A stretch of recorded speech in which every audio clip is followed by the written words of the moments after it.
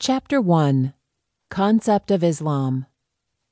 There are 5 very important things besides all good things that need to be accomplished before calling yourself a Muslim.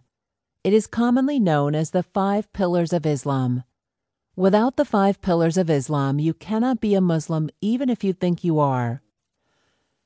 Allah, subhanahu wa ta'ala, created human beings and jinn, the unseen, in different races, tribes, regions, and nations, not to oppress, terrorize, kill, and fight each other, but to worship Him, live side by side with each other, be kind to the needy, and give back to our poor immediate families, neighbors, community, and the world at large.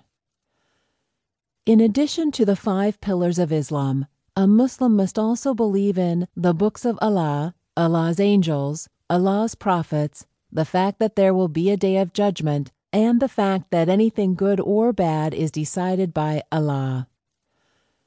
The books of Allah mentioned in the Holy Quran are Tawrat, revealed to Moses, Musa, Zabur, revealed to Dawood, David, Injil, revealed to Jesus, Isa, and the Quran, revealed to Muhammad.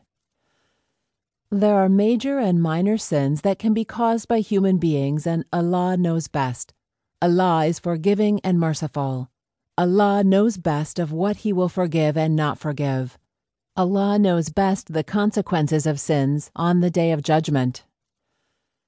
The role of a Muslim is to always repent in prayers in front of Allah and ask for forgiveness for the sins that are caused knowingly or unknowingly. It's common sense, though, to not commit sin repeatedly and ask for forgiveness. One of the major sins mentioned in the Quran a person can commit is to associate anything in this world as God or equal to God.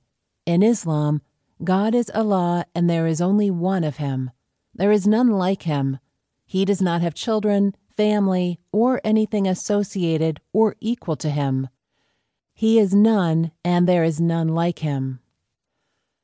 Another major sin is to intentionally kill a human soul for your own personal agenda.